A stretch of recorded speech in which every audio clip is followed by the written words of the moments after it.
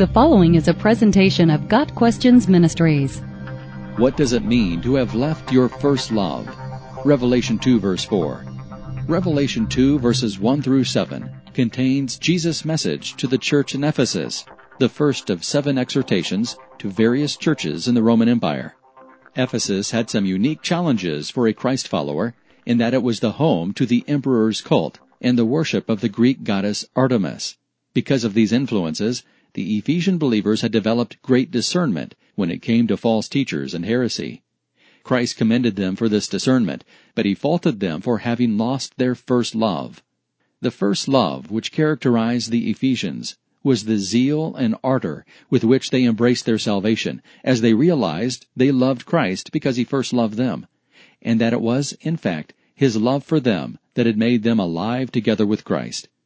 So overwhelmed were they by the joy that came from understanding their former state, dead in trespasses and sins, and their new life in Christ, that they exhibited the fruit of that joy. Because of God's great love for the Ephesians, they were made alive in Christ, and that new life was exhibited in the passion of gratitude. That passion for the Savior spilled over onto one another and out to those in the culture they inhabited, corrupt as it was. Jesus commends the Ephesians for their many good works and hard work. They tested teachers to see whether their professions were real. They endured hardship and persevered without growing weary. But they had lost their warmth and zeal for Christ, and when that happened, they began to go through the motions of good works, motivated not by the love of and for Christ, but by the works themselves.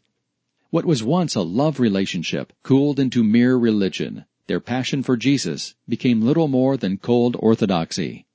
Surrounded by paganism and false teachers, the Ephesian church would have had ample opportunity to correct false doctrine and confront heretical teachers. If they did so for any reason other than love for Christ and a passion for His truth, however, they would have lost their way. Instead of pursuing Christ with the devotion they once showed, much like a bride who follows her groom through the desert, Jeremiah 2 verse 2, the Ephesians were in danger of falling away from Christ completely. This is why he warns those who have ears to hear to prove the reality of their salvation by returning to Him and rekindling the fire that had begun to cool. No doubt there were among the Ephesians those whose profession was false and whose hearing had become dulled. He warns the rest not to follow them, but to repent and return to Him with the passion they once had. We face the same challenges in the 21st century. There are few churches that aren't subject to and in danger of a certain amount of false teaching.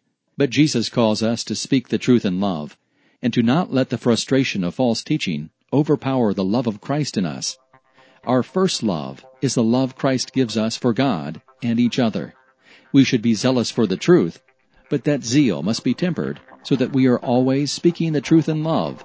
We will in all things grow up into Him who is the head, that is, Christ. Ephesians 4 verse 15. Got Questions Ministry seeks to glorify the Lord Jesus Christ by providing biblical answers to today's questions. Online at gotquestions.org.